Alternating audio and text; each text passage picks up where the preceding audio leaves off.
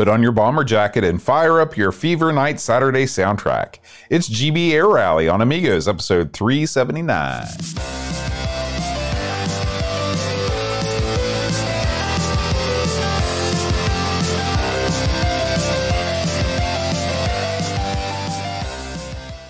Hi, everybody. Welcome to Amigos. I'm John. And I'm Aaron. And today, Aaron, we're going to be talking about GB Air Rally. It'd be cool if it was the Bee Gees here. Where That's why I said... You should be flying high. You got to put your Fever Night Saturday soundtrack on. Oh, I see. I like that. It's bizarre. That was your gimmick. I wouldn't pay attention to what you were saying. You never listen. I try to avoid what you're saying. Are you a big air show kind of guy? A big air show guy. I've been to one air show. So now I do like airplanes. I like planes, jet aircraft. Remember that horrible song from Jefferson Airplane? Yeah, look it up sometime. But yeah, I do like a good air show. The problem is I'm perpetually afraid someone's going to get murdered. Well, by hitting the planes together. They had that go down in Dallas, I think, last month. There were two planes that collided midair, and I mean, it's crazy. It's crazy. That happens all the time with these things. And the thing is, it doesn't. You know what I'm saying? It's like everybody's like, man, that guy got killed in the MMA. Yeah, it's happened like once in 30 years or whatever. But you think, oh, there's another one. Mm-hmm. I don't know how often it happens. It's a risk you take when you're involved in some sort of spectacle like that. I'm sure it's a lot like the high wire acts at the circus, you know? Well, sort of. But I mean, it seems like, I don't know, maybe they don't have as much control. But the last one, I saw footage of it. I mean, they just careen in each other. And you think to yourself, how does this not happen more? Right. You know, when I was I was flying into Houston back in the day when I was on a trip down there to Mexico, and as we're coming in, we're coming in for a landing. I'm just kicked back, and then all of a sudden it goes, and we shoot back up the pilot's like, man, sorry about that, everybody. Looks like someone else took our runway. And he was just real nonchalant. And I was like, my hands gripping like white knuckle, like, oh! And it's like, how does that not happen more often? I don't even know. So I guess I've almost taken the kid to a couple of these, but I get paranoid about it. Some of those planes, that fiery remain just hit the crowd. Here's another thing. If you're not a big fan of crowds, you need to stay away from the air show because these places always draw like crazy. Yeah, the funny thing, you ever watch footage of the 20s or whatever? They'll be like, they'll be doing something. They're like, look, it's the world's fattest panda, and they'll have one, and 4 billion people come out of their hovels. It's because there were no internet. There was no internet back then. But the air show is one of the things that hasn't changed. That's right. It's one of the few things that still draws every goof that can go for 20 miles comes around, and it's you're right. They have them in Charleston, and they're always packed. I never go. Yeah. Now, would you ever consider? I know you're not a big flyer, but would you ever consider mounting one of these little aircraft and racing them around? Would I? Yeah. Well, I will say, not to give away the game too much, but it doesn't seem that tough. I mean, I was really killing it. It doesn't seem that dangerous either. No. You always seem to survive. I was doing great, so maybe I would. These were real things. I looked up a little information on the old air rally, we're talking about air shows, but they had these racing planes. I guess they still have them. So this is a thing. People actually do this. Yeah, they race in planes. It was a real thing that they race these planes around. Really? I wouldn't do that either. And you can imagine what was going on. It's like the 40s or 30s. You're out in one of these little cruddy planes. No, I don't think so. But they did it. Would you rather be, if you were going to be some sort of a stunt man, like a Evel Knievel type? Yeah. Would you rather be a motorcycle jumper, or could you be one of these wing walker people? Could I be one? Listen, how much do you value your wing? Because you really want me to go out and take a stroll in that sucker? I guess most wing walkers are sort of on the petite side. That's I would say, yeah. I mean, which way do I face for least wind resistance? We'd be dead in 10 minutes. No, I don't see. What was the other choice? Like an Evel Knievel motorcycle jumper type guy. I would probably go with the motorcycle jumper. The thing is, because you could jump something small on a motorcycle. Like, Evel used that big old Harley, the big monster. I'd get one of those, and then just I don't know, jump a puddle or something.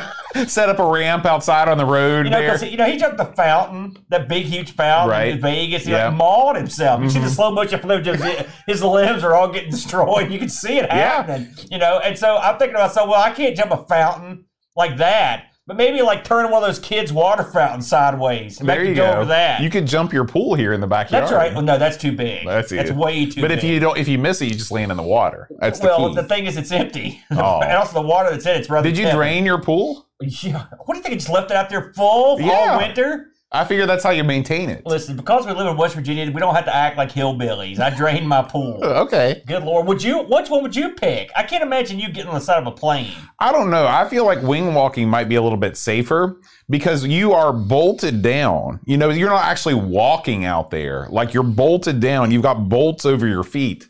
And you just stand up and you kind of dance. What do you mean you got bolts over your feet? What's that mean? Yeah, like when you're a wing walker, like you're not. It's not as if you're like doing the cha-cha, out on there. What does keep those guys on? And so what happens is they stand on a thing and there's like staples. There's these things that you set your feet into, right. and then when you're up there, then you just kind of. But it seems like if they hit some turbulence, couldn't you violently fly off the plane? I think that's why they don't have wing walkers. Do those anymore. guys have parachutes and stuff on, or they just walk out there with nothing? The ones that I've seen don't seem to have any sort of safety equipment. Yeah. It's like pole setting and that stuff. Like you don't do that. Yeah. That was dumb. I'll tell you what you don't see anymore either is the old plate spinners. Remember? Yeah, you do. In every circus and acrobatic show, there's always some goof spinning those plates. Really? Yeah. Haven't you ever seen that guy? Chinese acrobats. Because I remember like on the old, like sometimes I watch the old Ed Sullivan shows and stuff. They always have the plate spinner on there. How did you make the leap from wing walking to plate spinning? I'm talking about, potentially hazardous activities. Far less deadly. The deadly part's when you're up there spinning plates and you break a bunch and the Eve comes out there to kill you. That's then true. You got problems. That's true.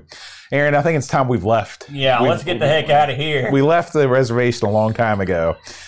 It's time to talk about this week's Amiga News. Yeah.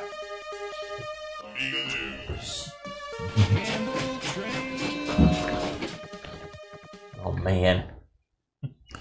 All right, Aaron, we have an update here on this Kickstarter we talked about last week. That's right. We got to get into it again, folks. Stephen Jones and his what would you call this Kickstarter, Aaron? Because you're not kickstarting a monitor exactly. Well, I mean, it's part of a monitor. Mm-hmm. You're getting by part of a monitor. Now, listen, when we covered this a couple weeks ago, last week we sort of skimmed past the news for the most part. I think we just didn't get any gathered up. This week, we're hard into it. And I wanted to do an update because this thing's got 15 big days left. And I'm not going to lie to you. When I saw what Stephen Freight Trains Jones was asking for here, I thought there's no way he's getting over $250,000 US bucks. Mm-hmm. Right? That's a 0% chance. But now, because the power this guy's got, the jack, the credibility, they're almost halfway to the house here. $112,955 out of the possible $255,000. Pretty impressive with this. I've had a lot of discussions with people about this monitor here, the retro styled modular IPS display, and some people are down. Some people are right. I know some people that actually put their money down on this. So, good luck. I mean, I guess, and I hope if it gets funded that the second part of the funding goes as smoothly as it can. Yeah, no, I think that was what we didn't quite understand when we talked about this before. So break it down for me, because I'm not sure I understand. Well, when you buy the monitor, you get no LCD panel. So you're buying the shell. You're buying the shell. And are you buying the GBS board for the back? I think you're getting one of those or two of those. I'm not 100% sure how that goes, but you're not. The main thing is you get no screen with the monitor, so you're basically getting a plastic shell. Okay. And I'm looking at the pricing here. I think you're at 269 bucks reduced. So you get the white, the 270 pounds. Yeah, $330 US. That's right. So for $330 US, you get this, and then this is all. His plan was then it's sort of like a payment. Mm-hmm. Then they're going to take all that wad that they make, and they're going to use it to figure out what the LCD panel situation is going to be. He's got some ideas or whatever, and I know some of these have gone out in the wild and people have tested them or whatever. But I don't know how you could call it testing when you don't know what you're going with. Mm-hmm. It's all weird to me, But so when they do find the panel, is there going to be a second Kickstarter that funds the panel? No. The second Kickstarter, you pay them the money. Okay, paying them. But now, you don't know how much that extra money is going to be yet, right? I mean, if it was me, all right. If I don't know, if I had a lot of cash just lying around, right. I would buy this. I would just go find my own. I would just go source my own freaking LCD panel. I got tons of 4x3 monitors here, so I don't even You know, it doesn't bother me. But Right. I guarantee I could find one. If I could put a monitor in that 1950 television, I could find one for anything. Sure. It's impossible not to find one. But the second payment will be whatever the cost. And I guess he's going to even have different varieties of screens, maybe. The thing is, the way it was pitched is that some of these some of these blades that go in the back, the different I/O boards. They call them pods. Pods, thank you. They're going to have different abilities, you know, but a lot of that depends on the frequencies and some of the LCD panels that they end up getting and what their abilities are. So you're saying there's still a lot of unknowns. There is a lot of unknowns. There's a lot of unknowns. So if you're feeling froggy, you know, and you're like a gambler, or if you've gotten one of Steven's other projects, like a checkmate, the checkmate, and you know, and you're like, listen, this guy's solid gold money. Or if you're trying to complete like a set or whatever, right? You want to have a nice looking monitor for your checkmate. But I will case. say, and with all due respect to Steven, I did not think this would even get this far. So that shows you the kind of jack that he's got in the community. So I thought we'd have a look at that. And I also want to mention, just while we're here, congratulations for the Retro Hour guys. They did in fact get their book funded. Yeah. So they're in the black, brother. So congratulations, boys. All right, Boat, let's move along. What do we got here? Yeah. So as you know, we are on year number 8, I believe, of Amigathon. Yeah. And this is our yearly charity marathon benefiting Children's Miracle Network. In the past, we have always done these in June. It's always been a summer event, or July, yeah, or even August, yeah. I think. It's always been in the summer. However, Boat Fest has turned into an annual event. There will be much more. At least there'll be 2. At least there'll be 2. So there'll be much more to come about Boat Fest in the coming weeks. But because of that, we want to not overcrowd our summer with activities. So we are moving Amigathon back to February. February, a month where not a lot goes on, not a whole lot going on. Cold. Yeah. And so why not hunker down, get yourself a nice cup of cocoa, cuddle up with a blanket. Yeah. And watch us play Amiga games for about 12 hours. Yeah, this should be good. Saturday, February 18th from 8 a.m. to 8 p.m. We are opening. The donations are not going to open until the first of the year, but we wanted to put that out there for people to get that on their calendars. We always get a nice turnout. It's always a real fun time. Yeah. And it's going to be happening. Yeah. Listen, we had let's just take it to the house here. Last year we had Boat Fest, and then we had a turnaround was like limited. Yeah. On the Amigathon, and we talked about this even then. We were like, man, we didn't really think this through. Right. I know that's a stunning revelation, but we didn't Right. think it through. And so we thought, yeah, it's going to be just as easy just to move it around. Plus, we have like an event now we'll have a big event in February. We'll have a big event in June. We'll have a big event in November. So they're Right. kind of spread out like that. What's our big event in November? Thanksgiving Marathon, Oh, brother. yeah. Oh, man, how soon we forget. It was just a couple, I know. last week. I know. So I like it. It'll be a lot of fun. We always have a good time. And we'll get a little bit more time to spend pondering what we're going to do. Although I thought last year was super fun. I think we're going to do what we did last year, It was which like- is sit around and play Amiga games. And I want to listen while we're here. We want to thank everybody that donated last year. Do you remember we got a chip for how much money being raised? Do you remember what it was? Oh, overall, we've sold over $10,000. over $10,000. And I say we because we're just the suckers basically holding the tin cup. We appreciate everybody digging in.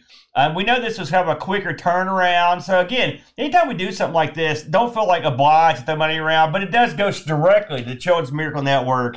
We'll talk more about it when the day comes, but this gives you a little bit of lead-in time. That's right. So it should be a lot of fun. I even had fun with the Brent.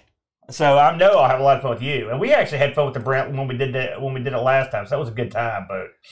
Let's move along here, Boat, and talk about the new Doug video, Tin Mark, our boy.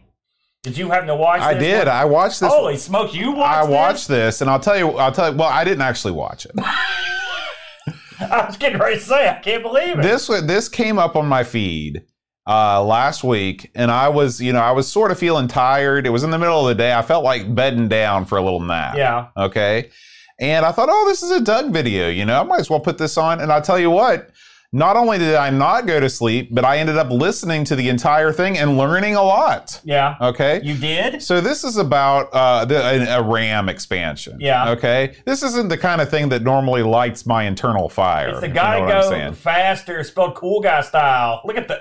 Listen, there was a particularly cool fellow that put that together faster with a 3 and a Z. When they put the Z and the 3 in there, you know it's gotta go faster, 256 megabyte Zorro 3 card. Listen, how could this not be riveting? Yeah. So it's interesting because Doug talks about why you might actually want to put 256 megs of RAM in your Amiga. Yeah. He immediately slams you and me. I know. Immediately. I know. He's like, I'm not just playing. This is most Amigas don't want to just play games. Right. I got that too. Right. I was like, we do. Right. And so, but then he talks about how when you're working with images, it requires a lot of RAM because these images unpack in RAM. Yeah. Even if they're uncompressed, they uncompress more. Yeah. Valid point. Valid point, RAM. Doug. And he goes on to talk about the Zorro card. I didn't realize that Zorro cards were not keyed.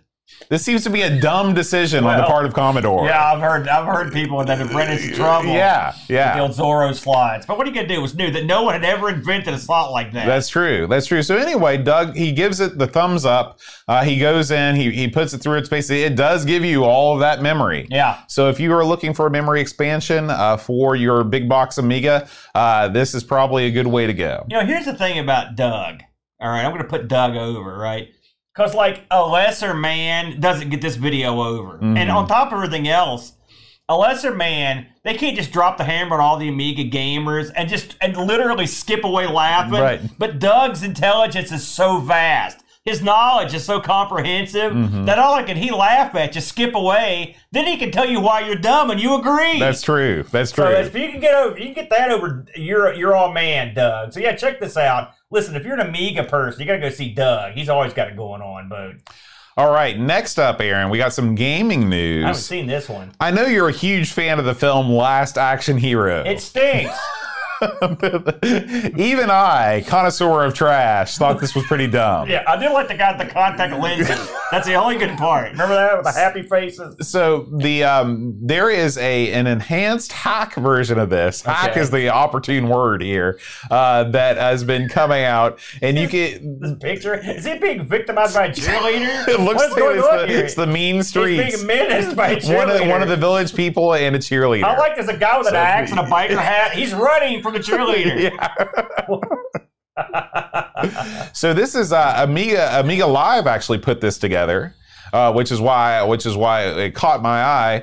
And there are some different things that he's done to enhance this game. So if you're a fan of The Last Action Hero, you can check this out. And you know it's gold. Yeah, Psygnosis did it. So you're telling me Amiga Live is also like a hack guy? That's right. He does it all. I had no idea, by the way, you know, when the dome's involved.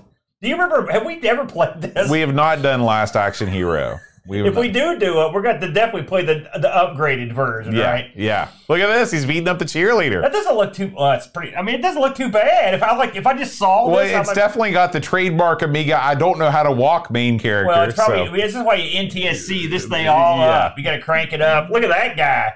He's strutting down this. That's the way I walk. This doesn't look that bad to me. No, it looks good. So, anyway, you can check that out over at indieretronews.com. Some of the changes include unlimited continues, selectable lives up to 9. Yeah. Your health is 100% restored with all food types, and increased move speed. So this is faster. So he made this boat and air compatible. We don't have to worry about that, losing. That's right. Sounds good to me. That's right. Well done, Amiga Live. Thumbs up. By the way, check out Amiga Live over at Amiga Live. He's the man over there. Well done. That's neat. All right. I'm excited about that. It's the last. Well, I'm going to try that. So now we have your daily dose of Chris Edwards. Now, man. Aaron, I have not watched this, but I figured that you did. I did watch it, of course. I did watch it. This is, I mean, there's not a ton to this one. The thing that I found out today that is far more interesting. Chris Edwards lives in an immaculate house. That's what blew my mind. Did you see that picture of his I could not believe because normally when you get a guy that's got a setup like this, you figure he's going to have his life is going to set up like this. But no, Chris Edwards leads a double life. He's one of Marie Kondo's greatest disciples as well as being a Commodore genius. Yeah, and so this is basically exactly what it says it is. It's the A4091 SCSI 2 adapter. I will say, he unpacks this thing, and whoever put this together, they knew their shtick. Because look at that manual and stuff. It looks just like the old. It literally looks like it was like a legit Commodore product. And he said it even had the heft and the gloss you would expect from an item. Now, he also goes on to say that this board here, apparently he badgered and cajoled his way to get this special colored board. Cool guy color, purple, royal purple. Yeah. He's a big Prince guy, I believe. And so to what you're looking at here, if you're watching the video version of this is the SCSI car in all its glory. It's got a gimmick there where you can strap the drive to it. You know, looks nice, man. And he, puts it through its, looks through all the gimmick. I don't think, as I recall, this isn't the video where he actually installs it. This is the unboxing video. So, but yeah, good stuff as always. And I like the fact that he, when you've got the kind of jack that Chris Edwards has got, you can strong arm suckers into doing your will. And that's what he did. We don't have any of that, do we? Says it's $225. Is that a good deal? For a SCSI card? I mean, I don't know. Sure. I'm saying it is. Who's using SCSI anymore, in all honesty? Does anybody use it? When was the last time you had a SCSI drive in your hand? Well, I tell you, I could have used one. I was trying to get some stuff off a zip drive the other day. Yeah. And I ordered a zip drive off YouTube, or off eBay, the old untested special. Yeah. Guess what? It didn't work. Well, what did they say? It was untested? Yeah, they said it was untested, and they said no return. Well, what did you think was going to happen? Because it was only $20, and the rest of them were like $100. See, what you need to do now is you need to unfurl your strong arm and ship this to Chris Edwards and say, listen, I want this fixed, and I want the color changed. I already ripped it apart, destroyed it, and threw it away. You mean you tried to fix it? I tried to fix it. But you're an inept oaf. Yes. Oh, yes. man. It didn't go well. Well, it did not go well. By the way, Chris Edwards is in the chat. He says that he uses this thing for the SCSI to SD. That does make sense. Okay. I'll give you that. All right. So that's why we're not doing this. That's what you got one of those in your old IBM XT, right? Don't you have some sort of SD gimmick that works from SCSI? It didn't work. It didn't work, so I gave up. I ripped it apart too. That's what I do too. Super Delivery Boy, Aaron. Oh man, I've been this guy. Has got an update here. And before you click into the video this time, let's actually read about what it is. This is, of course, a game. This is a platformer, if you remember, that has, it's sort of like, what's that, UGG? Remember UGG? Yeah. Okay, so picture UGG, except instead of picking up and dropping off people, you're picking up and dropping off presents to people. Oh, I see. So it's sort of that space taxi type thing. And this is a new holiday shift update. This gives you a persistent high score. It gives you an improved menu screen and a couple bug fixes. This is, of course, one of the big hits of the Amiga OCS ECS scene that's happened here lately. And I think that I'm going to be checking this out, and I'll tell you why, because this is a game that's right up my alley. So this was a game that existed before now, but this is the special Christmas edition. This is the Christmas edition, and like I said, it has some updates, some bug fixes, but that persistent high score, I always appreciate games that do that. It does look cute. Yeah. There's no doubt about it. It's got all the hallmarks of stuff you like. It does. Little platforms, little cutesy little freaks. Yep. Rolling head for some reason. There's down there. So heads will roll. This looks a lot easier than UGG, too. Yeah. And UGG was really tough. Yeah. Space Taxi ain't easy. That's tough. So anyway, you can... Look at the background, too. Very pretty. Yeah, it's got the gradient special. So nice. You can check out Super Delivery Boy and the update. Thanks to Saberman for putting up this YouTube and, of course, Indie Retro News. Yeah, very good. Good one, Boat. All right, Aaron, our final story. Have yourself a Miggy Christmas. Oh, man. The new issue of Amiga Addict has been released, and it's a banger, as the kids say. You're using the jargon? I am. You know what else kids say? I don't know. They say it slaps. Really? Like, I heard a kid say, man, pepperoni rolls slap. Really? He's not wrong. It was pepperoni roll day at school yesterday. Yeah, I heard they were under par at Hurricane. They were not under par Luke here. said they were too small. Oh, they load us up at Winfield. Listen, I think this is straight up fire. I'm going to use it. I got something. I like it. I like your words. It's Amiga Addict. and it's got that. You're right, the man. Now let's discuss this for a minute. Yeah. We know Paul Kitching, who also did a couple of our backdrops because he's a heck of a guy. He worked in film, you know. And here he is back again with the Amiga Addict cover. I don't know, what if this is the first one he's done? You figure? Yeah, that's a great question. I don't know. He could probably draw one every month if he wanted to, because they're all gold. Yeah. Now, I looked at this beautiful holiday. If you're listening at home, it's a desk with an Amiga, a monitor in the background. You got a Christmas tree. And I thought to myself, what a beautiful, blissful scene. Now, what's the first thing you saw, Boat? Can of baked beans sitting beside the Amiga. Can of baked beans. And I'm tell the people at home what you asked the Discord the second you saw this. I know that the British people have a somewhat unhealthy obsession with Heinz baked beans. Is it specifically Heinz? Yeah, it's specifically Heinz, and you put the beans on toast. Beans on toast, it's a thing. All right. Weird, okay? Yeah. Weird. Yeah. So they like a lot of weird food. But I have never seen anybody eating baked beans right out of the can.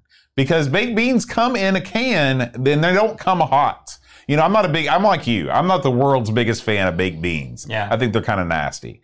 But if I want to eat baked beans, they got to be hot. They got to be piping hot. So they don't warm them up. Well, that's what I was asking, because how are you going to warm up a can of baked beans in the can? It's real simple. What do you do? Have you ever warmed anything up in a can? No. What you do is you pop the top, you sit on a burner, you let it sit there for a while. Then really? Yeah, and then you're done. I've never done that. It's metal. Yeah, but how are you going to grab it?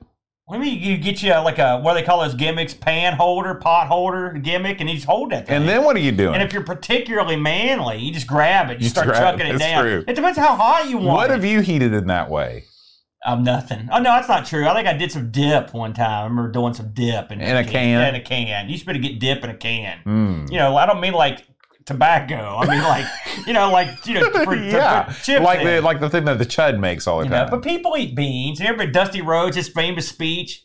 Hard times, brother? No, he said, I wined and dined with kings and queens and sat in the back alley eating pork and beans. That's a great line. Did he write that? Rhodes. Yeah, Dusty Rhodes. Of course he did. He's Dusty Rhodes. So I don't like beans. I used to have those pork and beans. Yeah. And remember, those weren't good either. Beanie weenie? I don't like toast all that much. Really? I mean, it's okay, but it's not like I'm sitting around like, man, I can't wait to spread beans on toast. Why would you not put something better on the toast? You figure you got toast, you got to do jam or something, or a piece of bologna. Well, I think that beans on toast that's like the main course in Britain. Spam?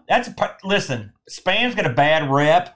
That's good eating. I don't mind Spam at all. No. What about Vienna sausages? Yeah, those are good eating. I do kind of mind those. What's the problem? They're a little bit nasty. Those are tasty. And you get the barbecue flavored ones, man, you're good to go. No. What about treat? Yeah, you can do treat. Now, what I don't like is that spreadable meat. What's that stuff called? That's pate. Is that what pate labelle? That's what pate is. Is that what that is? I'm not down with that. I don't want to spread the meat. You know, that's not good. I mean, that's me neither. That's a little tidbit. So don't ever ask. You know what I'm saying? That's Merry Christmas, everyone.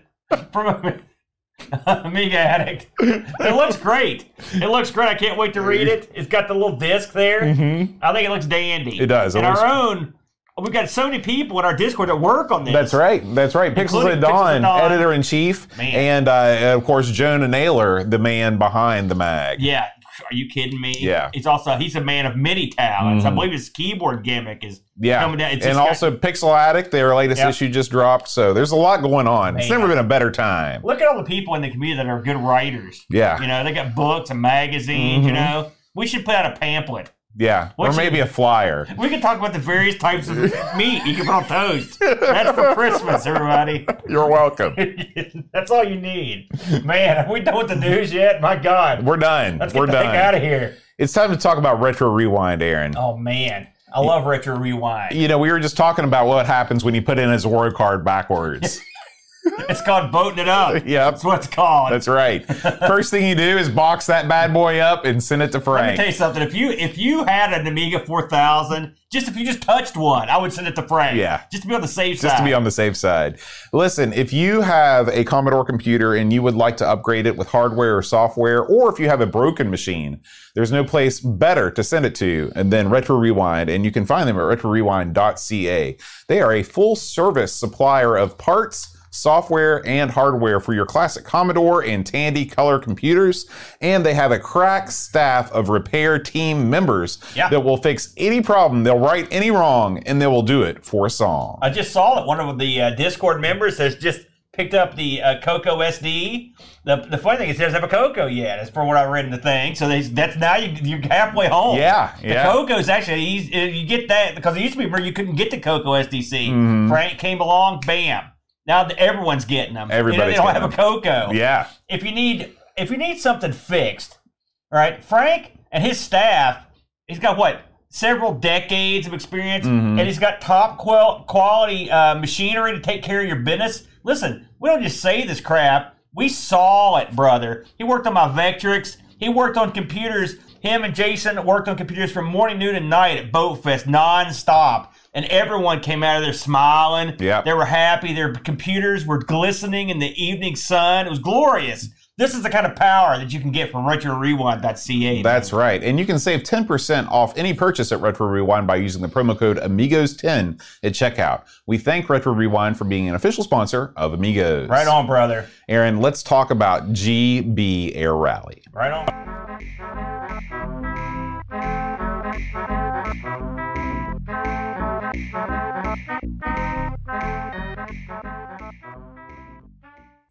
You know, Aaron, we were talking about mall organ music a couple weeks ago. If the low theme from GB Round doesn't fire you up, I don't know what would. You have got to get excited when that kicks on. You know, it's like the old Green Acres thing. Remember that guy used to come out? Remember that weird noise? Like, what makes that noise? It's like they're squeezing an animal and you get that sound to come out. It's like the a power weasel. of the pollen chip. That's right, man. Can simulate the sound of a squeezed weasel. So, that's it. Tell us about GB Air Rally, won't you, Aaron? I will. You know, I will say I first stumbled upon this when I was streaming. It hasn't been that long ago either. Someone was like, "Hey, play GB Air Rally," and I was like, "Okay, what's that?" And I was like, "Holy smokes, this looks interesting." This came out in the early daring days of the Amiga. Early release. 1987. And really, people are like, "Oh, the Amiga came out in 85." Maybe, sort of, but there wasn't anything out for it. And in 86, they were blindly stumbling. I didn't know what was going on. So we're at 87, it's the first you got everything to talk about. Yeah. So this is an early gimmick here, published by Activision, sort of developed by Activision. It was designed by Steve Cartwright and Gene Smith. I looked into these two guys because I'd heard of them. Gene Smith, responsible for Bar Games, one of my personal favorites, Boat. He also did a Little Computer People in Amiga and Shanghai. Wow. So not a bad lineup there. Steve Cartwright. Now I'd heard of him too. These are Activision guys, so they're sort of legendary. On the Amiga, he did Altered Destiny, Fast Break, and the Hacker games. Remember those Hacker 1, Hacker 2? I always wanted to be good at those, but much like real hacking, I was more of a poser, basically, or the dumpster diver. That's all I could do. The design artist was Mike Nowak, and the music from Russell Labich. Now listen to this guy. I like to look up what music this guy's done. This guy's an old Intellivision guy. Oh, okay. So get this, see these names, and among other things, right? He worked on Utopia. Remember that? Snafu, Night Stalker. Yeah, love those are the heavy hitters on the Intellivision. Then you got he worked on Transformers. He worked on Little Computer People and Mech Warrior. Remember Mech Warrior, which is cool. This was produced by Terry Ishida, who also worked on DOS. He worked on Mech Warrior, Death Track, which are two of my favorite games. F-14 Tomcat and Ultima Prophecy. So it's a pretty deep. It's not like these guys just staggered in. These are like some established guys. Right. You got Activision here, who had already been in the 8-bit world for a while. So they had a clue as to what they were doing. They brought some top talent in. Of course, this is an OCS release because this was basically made for the Amiga 1000. This got ported. I saw they didn't know what the lead system is on this game. I would wager it was not the Amiga. I would wager it was one of the 8-bit machines because most of the machines this got ported to were 8-bit, including the Amstrads. family, the Commodore 64, the ZX Spectrum family all got this game. Well, it would be interesting because it could be that way, or this could be another situation like, what's that Cinemaware game, Defender of the Crown, where the lead program was the Amiga, and then they went down the hill. It could be. It could very well be. Now, I want to talk about, before we get into the game proper, and I don't know if you did this or not, and you can see I highlighted this in my notes. Did you look at the docs for this game? No. Okay, no, I did. didn't. You blew it. And I'll tell you why. The documentation for this game is like given to you in a box like a newspaper. Oh, okay. Like an old-timey newspaper. Mm-hmm. And when you open it up, it's got all these articles about airplanes and Zeppelins. So it puts you in the right frame of mind. And, oh, yeah, it's real good. Mm-hmm. It's real good. And then they've also sprinkled in, like, how do you load it? How do you do this? But it's all part of the ambiance. I love that. I mean, that's smart. Yeah. And the thing is, coming off like the 8-bit line, where that stuff was more important back in the day. You sort of had to like spice things up, you know.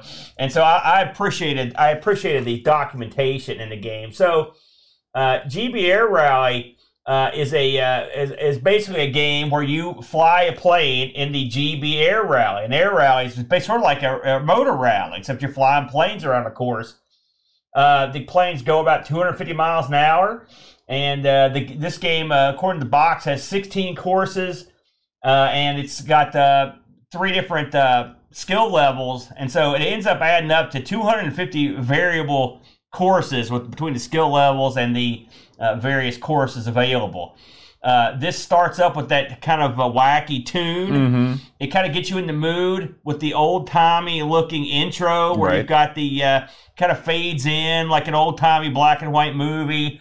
It's got that scenery you would expect in like the Roaring 20s, the 30s, you know, where you would have everybody's got the big mustaches, and the ladies have the stuff you would think you would have at a speakeasy. They look like that. Flapper girls. What did you think about the setup for this? Yeah, the setup is great. I wish that I would have looked at the docs. I looked at the lemon. It's killing you, isn't it? I looked at the lemon docs, and I don't remember seeing anything special. Well, so I should have gone on the old Hollow Light. But this game sets the stage well. It sort of reminds me of what I thought Stunt Car Racer would do when it loads up. To me, Stunt Car Racer could have really benefited from having a similar intro where it plays some sort of cool music and shows you a little bit about what you're doing instead of just dropping you on the track. Yeah. Yeah, that was it. There is no. I'll give you that.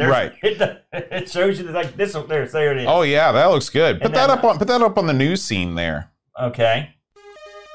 Oops, sorry, everybody. There we go. So this is fantastic. The Buckeye Bulletin. So I guess this game takes place in Ohio. Of course, because that's the birthplace of flight, you see. Yes, I've heard that. No, but they have a fight with North Carolina about that. Dude, I know. Oh, I didn't know. Yeah. Not everyone knows that. No, it's not common knowledge. Well, who is to say? But anyway, this looks cool. This looks great. Yeah, so I thought it looked nice. Thank you for pulling that up. Now, you were saying. Now, when you jump into the game, all the personality that was in the intro and in the documentation immediately falls away. Oh, instant burial mode? Because what you have is it looks like the salt flats over in Nevada where they test the fast cars.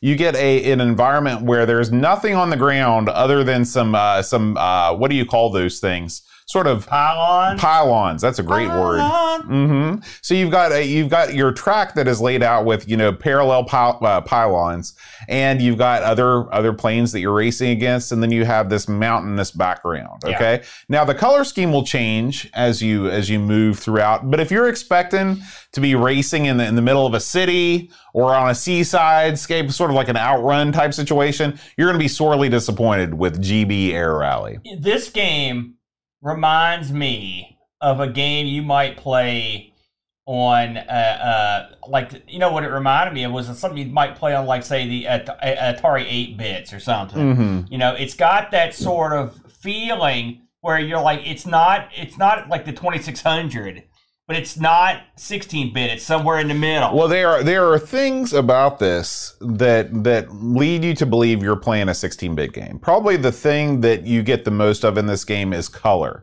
Not different kinds of color, but different shades of color. Yeah. There are gradients on everything. The plane is very well detailed. The 16-bit nature of this game shines through in the color, but that's it. Like you said, if you take away the color, and we'll see this when we look at the port comparison a little bit later, there's nothing that this game does in terms of scrolling, in terms of speed, that really screams at you saying, I'm playing this on a next generation machine. It's got that ball blaster sort of ball thing. blazer. Ball blazer, thank you. Ball blazer, a whole different game. But, where it's got that pattern scrolling and it looks real smooth. Right. But listen, the thing about this is I played this game and I really liked it. I really liked it. I played, I was like, man, I was good at it. Now I was winning the races, I think, because one of the things you never know for sure, like you never really know where you're finishing. Let's back up. What do you want out of a racing game? Okay, what I'd like to know is how I place at the end of a race. So it wasn't just me. You don't know what place you're in. You don't know. I mean, you know how well you do point wise because you get a bonus point for all the seconds you don't use to finish the race. But you don't, there's always stuff in front of you. And even when you finish the race, all the other players just keep going down on their merry path. They've somehow managed to regress even past pole position. Because in pole position, no matter where you are and what position you're in, you're always going to be passing cars, even if you win the race. Right. And so in this game, it's the same thing, except I can't tell you how dumb it is to have a rally game, a racing game. Now, I can understand maybe a rally game where you're on a single track and you're not making loops. But this is a game that you're on a looped track and there's one lap. All these races are one lap. And when you complete the race, it says event complete. It ticks down your bonus score and then you immediately go right into the next race. Yeah. Or the bonus stage. Or the bonus stage. Scene. Yeah. So anyway, I liked this game at first. I was buzzing along. I think I was doing well. Buzzing along. I see what you did there. I was getting trophies. There's a little cutscene where you get a trophy, there's a hot flapper chick there, this mustachioed dork that's giving you the trophy, and your guy's looking all manly. I thought that was cool. Then you fire it back up. The control scheme on this is unusual, but it actually works pretty well. When you go into because basically most of what you're going to be doing is right and left turns. And when you do that, once you enter a turn, you can let go of the joystick and your play will keep turning. Right. And so to get it to stop turning, you have to pull it back to center and even go a little bit to the other way. It almost kind of introduces a sort of a free-floating analog stick type control to a game like this. The thing is, I actually like that. Yeah. It's because because you're hugging a lot of corners in this. Right. And as you get further into the game, and of course it's a lot tighter, then that helps you exponentially to keep your plane on the course. Because if you're doing it yourself, you have a tendency to kind of lose where you're at. So I like that. But I was cruising along. I think it's every third level you get a bonus level where you're popping balloons, stuff like that. Which it was okay. You have a certain amount you have to pop in a certain amount of time. And then after that level, I think it's when you get your cutscene level. There are many other planes in the game. There are different colored planes. Every plane has sort of a solid color. The game has, it's a lot like a pole position or something where you tap another guy. Well, you don't blow up. You just sort of fender whack them or whatever. I don't know. Did you ever play anything on the higher difficulty levels? I played on every level. Because that's the main difference is that you crash a lot easier on the higher difficulty levels. But it's not, even then, I was going through it pretty easy. Now, the only thing that throws me on the higher levels was, like I said, the course is thinner. They've actually moved the pylons closer together. And so you have to be real tight on those corners and stuff. And you actually have to, on the early levels, you can just go throttle full out and just go. On the later levels, you have to adjust the throttle down as you go around certain areas. But and I did okay on the harder levels, but I was getting to the point now where I kept going off the course, you know. But the game, I think it's as smooth as it was. It does what it sets out to do well. All right, the engine on this is fine. It's not like the end all be all of games, but it's fine. The problem is this game shows you its entire hand of cards the very first time you play the very first race. There's no level where there's barriers in front of you. There's no levels where you're shooting each other. There's no levels where you pick up a turbo or a special power or maybe go over a hill or try to fly through clouds. There's a million things you could do with a game like this. You know, it's funny because when you look at a game like this and you're me. Oh, man, I don't like where this is going. The first thing you think about is Pilot Wings. Because Pilot Wings is the only game that I can think of that gives you a plane controlled from this exact viewpoint. Yeah. Okay. Someone mentioned that in Discord as well. I saw it. And and when you play Pilot Wings, you're not racing. It's not a racing game, but you're doing all of those fun type things that you're talking about. Yeah. You're flying over mountains, you're flying through rings, you're taking off, and you're landing. Yeah. This game, it really would have been easy because they have these bonus games where you have to pop balloons or you have to weave through different things, or they reverse the pylons. It would have been easy for them to just kind of maybe make the racing part of the game a smaller part of the game and just introduce different sort of challenges that you can do that would actually involve you, I realize that you're sort of maybe limited with how high you can fly because of the engine, but there should have been other things that you could do besides just race, and they should have introduced things that you could do for extra points within the race. Like say you're racing, but then you get some extra bonus points if you go through this particular, ring or something like that.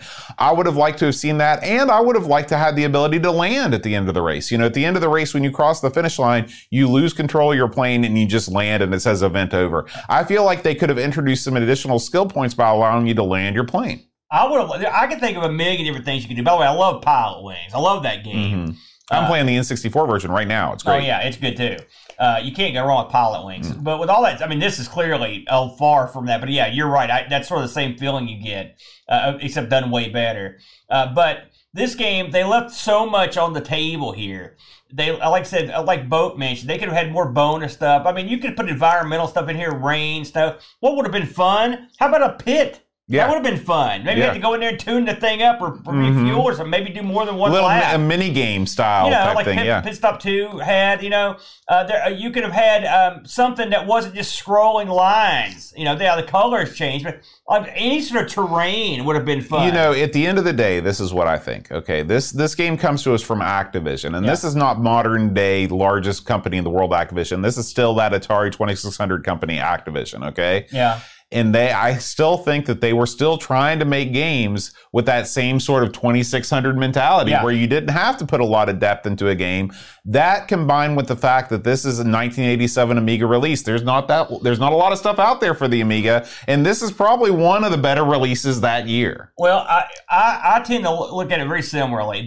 I would not be terribly surprised if this was a game that's like, okay, what we can release on multiple systems and we can get away with it, and for me, it's almost reminds me of like a bargain game. Mm-hmm. Yeah, because they didn't put enough into it for me to think this would be. I would not want to pay $50 or whatever for this game. No, I would pay $10 for the game, maybe. Something else that would have been great. This is really any sort of multiplayer would have made this exponentially better. Mm-hmm. Now I don't know if they would have split the screen. but we know the Amiga can do it. Yeah. I don't know if they knew that in 1987.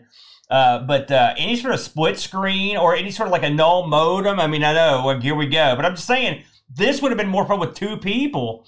At least you could ram each other. It's not like in Stuck Car Racer, You have this cluster of gauges at the bottom of the screen that does nothing. Your throttle has two positions. It has like a half. You can go middle. Well, that's what I mean. Yeah. It's got two positions, halfway or all the way. Yeah. It just seems like this just seems like a half-baked effort. Yeah. All around.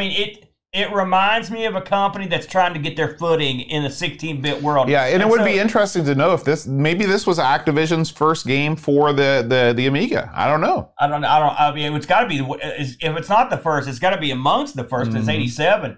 And if this was a game that started on the Amiga and they matriculated down to the other systems, maybe they were wanting something they didn't think they'd have much trouble cloning on the other machine. Guarantee you they were thinking about that because there were certainly a lot more C64s being sold in 1987 than Commodore Amigas. Right. But of course, maybe they were just trying to cash in. Maybe they saw this. They saw it wouldn't be too difficult to port it up. You never know. Rob has a great idea for two-player mode. One guy flies and the other guy's the wing walker. There you go. Speaking of other ports of this, we did, just for fun, I lined up the ZX Spectrum release of this.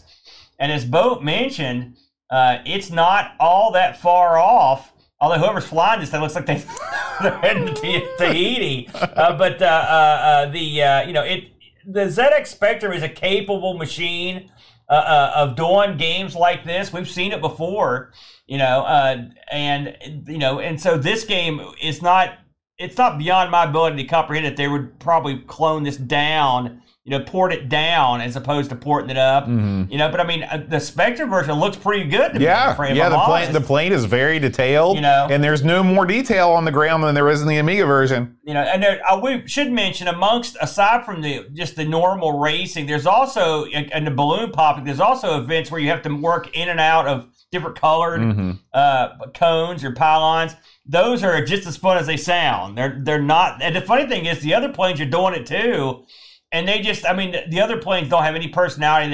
They just roll along like in their pre-programmed path. I know it sounds like I'm asking too much for the game. Maybe I am, but I can see where a game like this, with a few minor tweaks, and they could have added anything to it. And here's something you don't hear about Amiga games that often. I wanted to mention this too before we close it up. This game's too easy.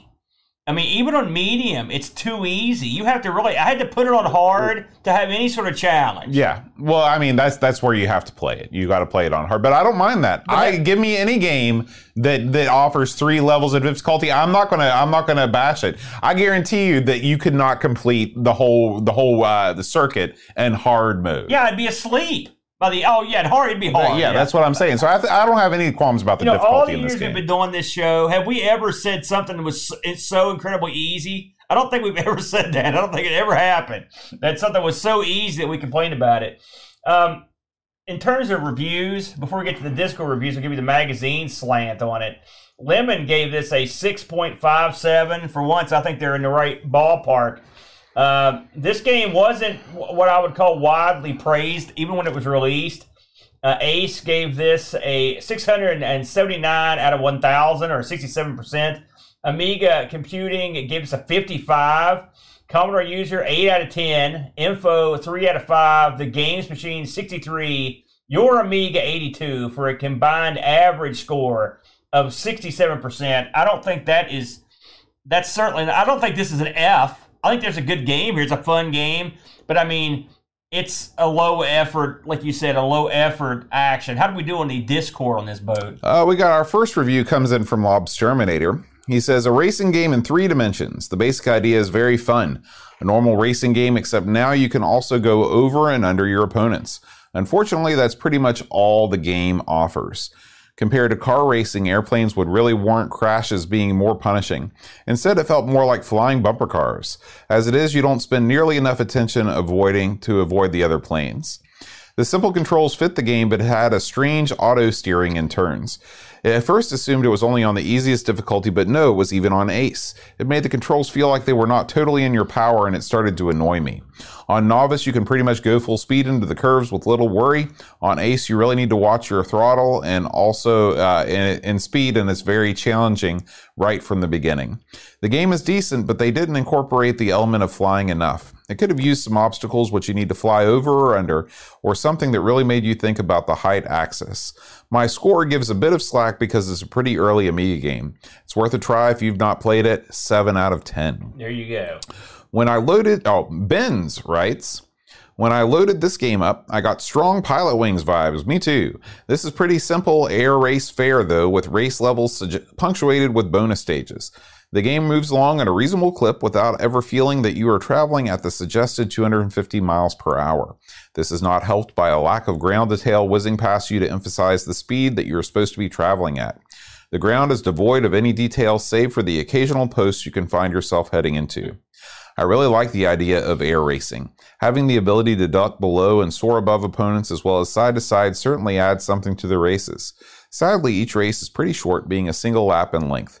The game also seems to have some sort of steer assist, which rather than helping is something that you find yourself fighting against. Overall, it's an interesting idea, and while the game is not terrible, there just isn't enough here to keep you interested for very long. Worth a look just for the parachuting pilot animation when you crash. 6 out of 10. Great minds think alike. Because I was just sitting here thinking, I wonder what Activision released in the mid '80s, and Flack jumped in. Bam! So I looked to see what they had. So according to Flack here in the chat, 6 Amiga games in '86 and 4 in '87. So I was like, I wonder what they've got here. So just for fun, I looked. The Hackers. Okay. And those were coming up from the old machine. GBA Championship Basketball. You may remember that from the Amiga show, where that's the thing I did commentary on. Which was god awful, a horrible game. They also did a GFL Championship Football in '87. And Thexter. Yeah. Thexter's a mixed bag. It's not a mixed bag. Championship it's Golf, a bad bag. Championship Baseball. These are the ones that they published and probably had a hand in making. So you're looking at mostly poor, like stuff coming up from the stuff they could share with the 8-bit machines before they truly tried to put something together that would be a 16-bit exclusive. Companies probably were also testing the waters on this machine that cost a lot of money. There was not a whole lot of information about it. How many people are going to buy it? You don't know if the Amiga is going to be a hit in '87. So you could understand why they would be rather hesitant. But I would agree with the people in Discord. It sounds like they hated the steering more than I did. Yeah, I didn't mind the steering. I thought it was kind of cool, like you said. Yeah, so there you go. Live and learn, Boat. Good stuff, though. I recommend giving this a whirl, but expect to spend maybe 20 minutes on it, I'd say. Let's move on to see what's been going on our YouTube channels this week. Right on, brother. So we had just a couple releases this week, both. The first of which we'll talk about here is we just filmed this last week. It was Ask the Amigos with special guest appearance from the Brent in the house. What'd you think of this one, Bo? I had a lot of fun with this one. We did this before Amigos, which was weird. No. I'm used to finishing up the night with one of these, but there were some good questions. And it was nice having Brent's viewpoint on some of these things too. That's never a good thing. That's never a good thing. And I will say, Bo, we should talk about this because we filmed this. The audio on this was real funky because we basically stuck a microphone out between the three of us. But we have upgraded. You want to talk about our upgraded sound? Yeah. This is a good time to talk about it. So hopefully we sound better, or at least as good as we have in the past. We have upgraded our audio setup. Since pretty much we started the podcast, we've been using this thing called the Tascam 4x4. It takes you to task. It's an unending stream of hate in audio form. Yeah. We kept using it because it was what we bought. And but I told Aaron a couple weeks ago, I was like, Aaron, we've got to do better. How many times have I complained about that thing? Yeah, because you're constantly complaining, and then when I tell you how much new stuff costs, you're like, it's too expensive. Well, I know, I'm cheap. It's the bad thing about me. And I was like, Aaron, okay, we are going to spend some money, and we're going to buy this Rode Podcaster Pro. And I'll hold it up here. Here, so let me put you on still store cam. Okay. Let me get the big screen. There you go. Oh God, you're gonna destroy the world. I can feel it. What you got here? Let's see. We'll unplug this. Oh my gosh. Okay. There we go. It looks like this. This is you can see there's an LCD screen. We got 4 channels, which is the big thing. And even though the Tascam had 4 in, the channels 3 and 4 never worked. Yeah, you can't actually put anything in them. That thing sucked for that. Yeah, and so that sucks. So we have 4 real XLR inputs. We have 4 headphone outs, which is we will need those when we do wrestling because it's impossible to hear each other when we're sitting across the table. What made the decision for us is when it was time for me to sit down and interview Paparazzi. That's right. And when Paparazzi didn't have a microphone to use, and I told Butters, like, this shall not stand. Right. The Papa won't allow it. And so we had to upgrade. And of course, you've got to have the soundboard. You don't got to have this. So, look for lots of annoying sound clips being mixed into the show near you. But yeah, this is it. This is the Rodecaster. We hope that our audio is good. And if not, we'll try and do better next time. There you go. The only other thing we released this week, Boat, was myself and the Brent We had a little thing it was just a week ago today, Boat. Isn't that amazing? It seems like 10 years ago. It was a Thanksgiving marathon. Now, if you love to watch 7 hours of bickering, fiddling with controls, and generally wanting to punch each other, then that's available. And we'll get to that. But this on the Amigos channel is the 2-hour super cut. It's all grade A meat, brother. There's no filler in there. I cut out everything that was crap. All that's in there are wheel spins and gameplay and nothing else. If the game stunk, it's gone. If we couldn't get the controller working, it's gone. Things where things just didn't work right, gone. Everything gone. So if you want like 2 hours of power, then this is the show for you. You can watch me and Brett play a bunch of games, including the Kickstart or Kickoff 2. It's funny, someone chimed in on one of our videos to tell me that we should play Sensible Soccer. I'm like, well, we have played it, but I'm filling them in. But anyway, me and the Brent, we had a good time on Thanksgiving last week. It went pretty smooth. I wanted to kill Brent, as Boat knows, but that's pretty much the way I usually feel about the Brent. So that's all we got on the main channel. We'll roll over to our sister channel here, the Amigo Stream Team. And here's the other part of that equation. This is the 7 hour and 3 minute. If you want to see everything, warts and all, I didn't want to deprive anyone of the 7 hours of me and Brent. So if you want to watch that, it's on the Stream Team channel. Pop over and check it out.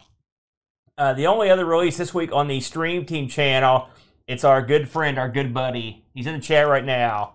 Rob Flack O'Hara. And it's Sprite Castle time. And it's Sprite Castle playing Nintendo racing games. Boat. Now, some of these, it's funny, because when I first started watching, I thought these were DOS games. I was like, man, these look 10 times better than I remembered. And then I was like, oh, it's the Super Nintendo. You've played a few Super Nintendo games in your day. I played them all. So what is your, amongst the ones he played here, did you have a particular favorite? Oh, I like literally everything that I watched him play. I liked. He's playing Rock and Roll Racing right there. He played some Iron Man. I will say the one that I don't like, and I don't think he played this on stream, was the sequel to Ivan Stewart. It was called Super Off-Road Baja. Yeah. And it was one of these games that was the over-the-shoulder sort of perspective. Yeah. Sort of like a bad pole position where you're in a truck. It's no good. Avoid that one. Now, isn't there there's a racing version of this sort of game, too, on the Super Nintendo, isn't there? It's an Indy Heat? Oh, yeah. Is that right? Heat is on there. There's a bunch of them. There's a bunch of the Super Nintendo, wide variety and lots of racing games to choose from. So, yeah. Make sure you check out Rob's stream. Always a good time. Looks like he closed things out with a little bit of dungeon crawling. This is the C64. I want to mention this because he played at the end. If you haven't seen it, this is the C64 version of Eye of the Beholder. I heard that this was a big deal. We've been hearing about it for a while. Well, it's listen, I know you like to rag on the C64, but I'm telling you, someone went bananas because I played Eye of the Beholder. It looks incredible. They did a great job, including all the cutscenes and all the cool lead up. I always like the opening of this. I mean, they did a good job dithering it down to the C64, and the gameplay looks good. Way down now, get this, Boat. Here's something I heard Flack mention. You can actually, if you've got a C128, you can hook up a second monitor to it, and that monitor does nothing but show you the map. Wow.